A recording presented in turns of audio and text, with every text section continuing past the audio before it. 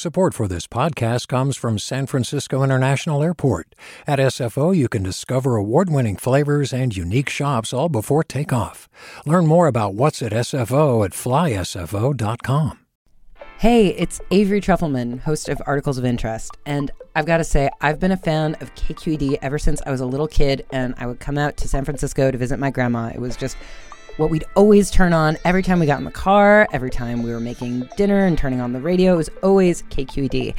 And then over the years, I've become a massive fan of KQED podcasts because this is local reporting at its best. These are answers to questions you've always wanted to know, interviews with exciting, unusual voices, necessary journalism, all told with love and care and artistry. And did you know that a majority of KQED's funding actually comes from members? It's just people like you and me supporting the programs they love, while also getting access to cool events, behind-the-scenes footage, and so much more. If you want to sign up and be a part of this amazing community, visit donate.kqed.org/podcasts to become a member today. That's podcasts with an S. Thank you for listening, and thank you for your support. From KQED.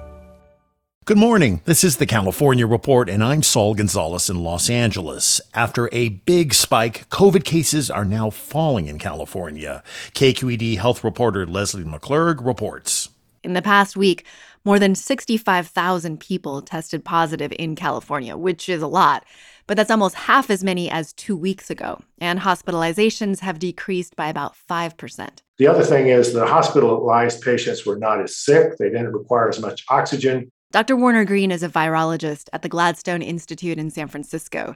He says Omicron cases were not as severe as previous waves. The ICUs were not as full, not as many people required intubation. He says the main issue hospitals continue to deal with is staffing shortages, but the situation is improving. Epidemiologists predict case tallies will likely hit pre-surge levels by mid to late February. For the California Report, I'm Lesley McClurg. And Governor Newsom says he's also encouraged by the improving COVID numbers in the state. During a news conference yesterday, Newsom said state health officials are now working on a new plan of action. In the next couple weeks, we will be releasing that endemic plan. How we live with the virus, how we address and live with the surges, what we've learned, what protocols we encourage to be in place, and how we believe we'll process things moving forward. Now, the governor didn't elaborate on details of that plan, so it's unclear what restrictions might be lifted once it's implemented.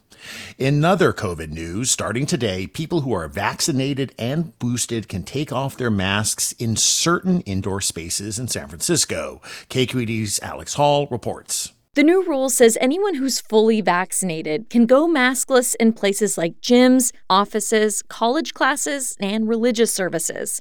Those are places where consistent groups get together, and it's easier to know everyone is vaccinated. San Francisco Health Officer Dr. Susan Phillip says that while the Omicron surge isn't over, the county's models do not project a significant increase in serious illness. We're moving from the emergency stage of the pandemic into really trying to see what it looks like to live with COVID. People who are unvaccinated but have a religious or medical exemption will also be able to gather indoors if they can show proof of a negative test and wear a mask. For the California Report, I'm Alex Hall. But while San Francisco is relaxing its mask rules, LA County's mask mandate remains in place. KPCC's Jackie Fortier has more. Everyone over the age of 2 must wear a mask indoors, regardless of vaccination status. The mandate will only be lifted if cases, hospitalizations, and transmission hit a low benchmark under county criteria put in place last fall. LA County Public Health Director Barbara Ferrer. Our vaccination coverage rate is really coming close to the threshold we established, which was 80%. We're just about there for children 12 and older. Really, what drives a lot of it is getting transmission down to a very low level. County health officials are facing pressure to ease the indoor mask mandate from Supervisor Catherine Barger.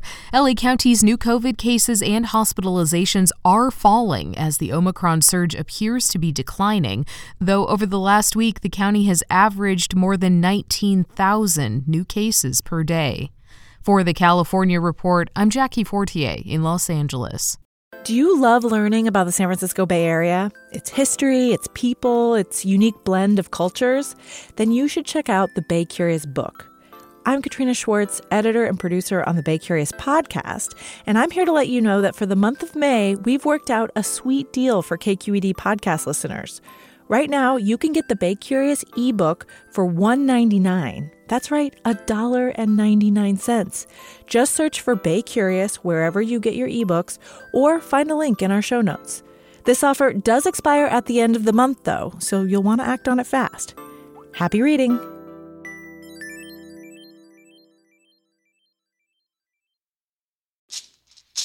Hey, it's Glenn Washington from Snap Judgment, and if you love what you're hearing, and I know you love what you're hearing, please consider becoming a KQED member.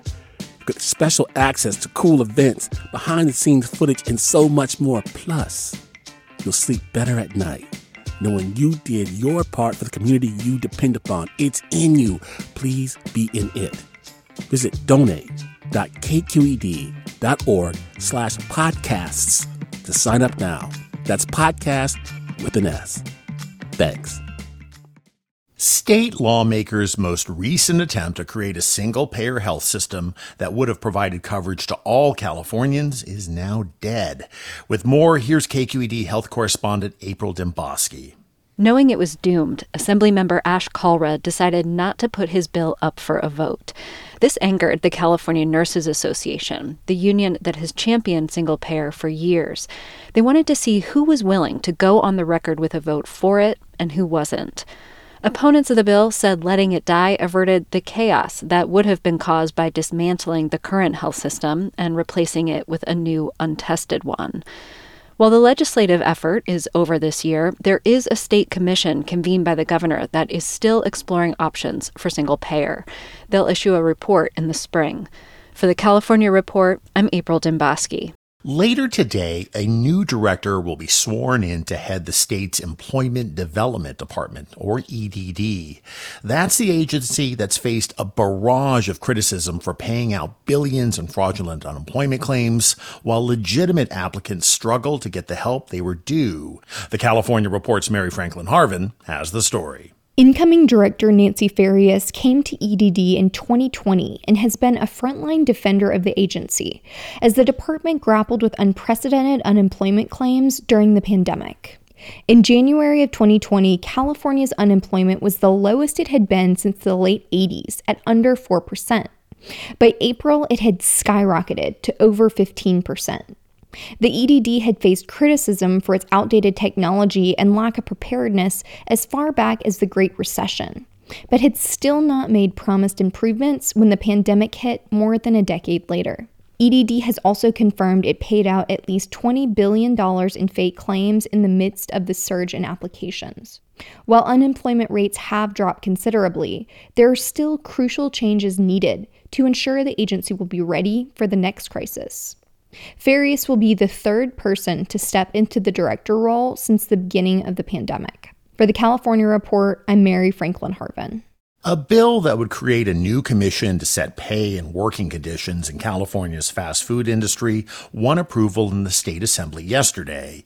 KQED politics reporter Guy Marzorati has more. The idea of regulating minimum wages and workplace rules for fast food workers was rejected in the state assembly last year. Some Democrats like Hayward Assemblyman Bill Quirk are still opposed to an unelected commission setting standards. I just don't think having a separate set of regulations for the fast food industry is the way to do it.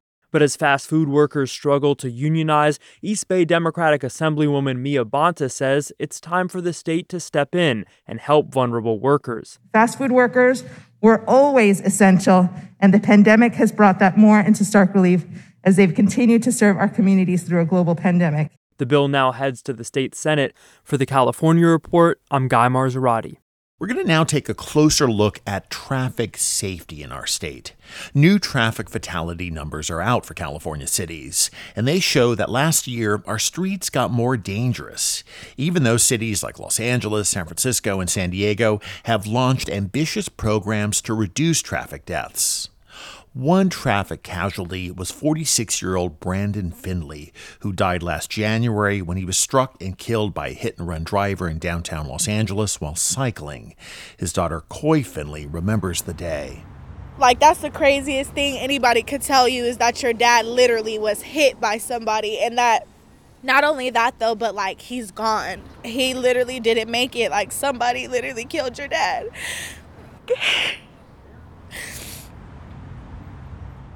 Brandon Finley was one of nearly 300 people killed in traffic-related incidents on the streets of Los Angeles in 2021, a 20% increase over the previous year. Pedestrians accounted for 132 of the deaths. Every time there's a traffic fatality in Los Angeles, Salita Reynolds, general manager of LA's Department of Transportation, gets an email notification. It's a tragedy. Every single one of those numbers is a tragedy, because if we cannot get people from A to B and guarantee that they are safe, and that when somebody leaves in the morning, they'll come home safely at night, then we haven't fulfilled sort of a basic responsibility. It's Reynolds' responsibility to reduce traffic deaths and injuries in LA. And her most important tool, like other California cities, is something called Vision Zero. Inspired by traffic safety initiatives in Europe and adopted by the city of LA in 2015, Vision Zero's goal is eliminating all traffic fatalities in Los Angeles by the year 2025.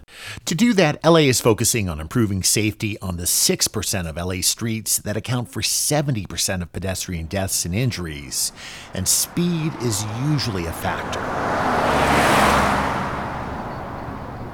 If a car hits a person walking or biking and they're going 20 miles an hour, 9 out of 10 folks will walk away from that crash. But if the driver is going over 40 miles an hour, then only 1 out of 10 people will survive that crash if they're walking or biking. Through Vision Zero, the city is trying to make its most dangerous streets safer by removing lanes of traffic, widening bike lanes, and installing more and better crosswalks that alert drivers to pedestrians with big signs and flashing beacons.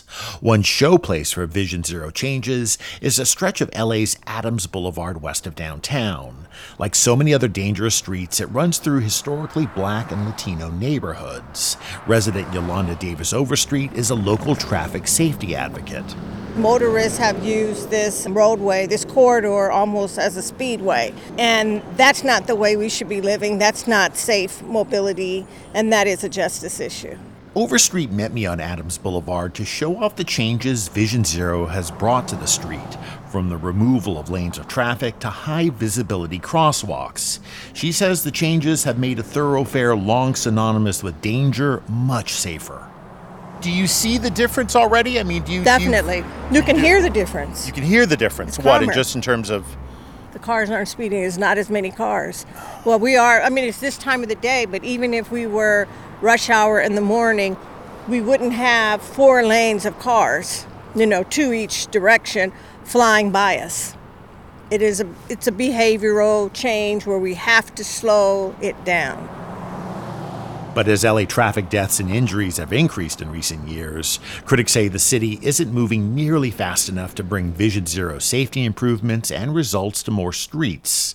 But Salita Reynolds of LA's Department of Transportation says there are factors beyond traffic planners' control, like drivers' continuing love affair with big, heavy vehicles that make it harder for people to survive collisions, and increasingly sophisticated car infotainment systems that keep motorists' attention focused on screens instead of the road. About 80% of people driving are using technology, actively using technology while they're driving. And we also know that the majority of crashes happen when people driving take their eyes off the road for more than 2 seconds.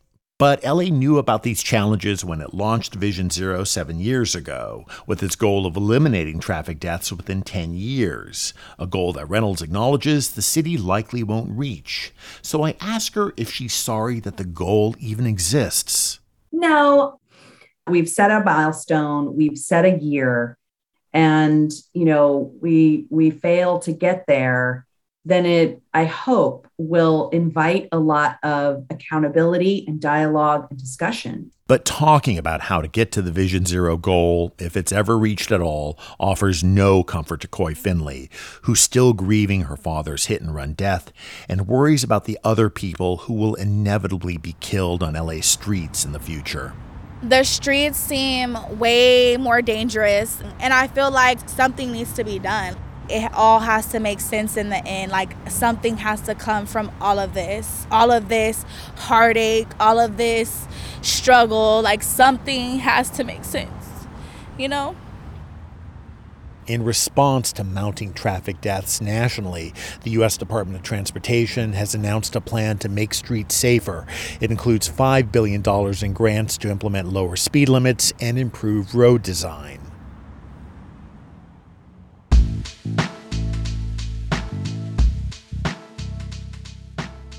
And that is the California Report for Tuesday, February 1st. We're a production of KQED Public Radio. I'm Saul Gonzalez. As always, thanks so much for listening and have a great day. Support for the California Report comes from Paint Care, now with 800 drop-off sites in California where households and businesses can recycle their leftover paint. More at paintcare.org. Personal Capital, helping people take control of their finances with financial tools and objective advice from a fiduciary advisor, personalcapital.com, and Eric and Wendy Schmidt, whose philanthropy includes Schmidt Futures, focused on finding exceptional people and helping them do more for others together, on the web at schmidtfutures.com. Hi, I'm Sasha Koka, host of the California Report magazine. Every week, we bring you stories about what connects us in the giant, diverse Golden State. Because what happens in California changes the world. I love this place. We were once seen as like the place to be, California. The land of milk and honey. That's where you go to Sunshine State, but we just have challenges right now. KQED's California Report magazine. New episodes drop every Friday, wherever you get your podcasts. Hi there, I'm Randa Abdel Fattah from Throughline. If you're listening to this podcast, you know that KQED produces exceptional storytelling that keeps you informed, inspired, and entertained. Their podcasts cover issues from your neighborhood to the entire country and everything in between. Support this work today. You can help us continue to bring quality podcasts to your ears. Just head to donate.kqed.org/podcast. That's donate.kqed.org/podcast.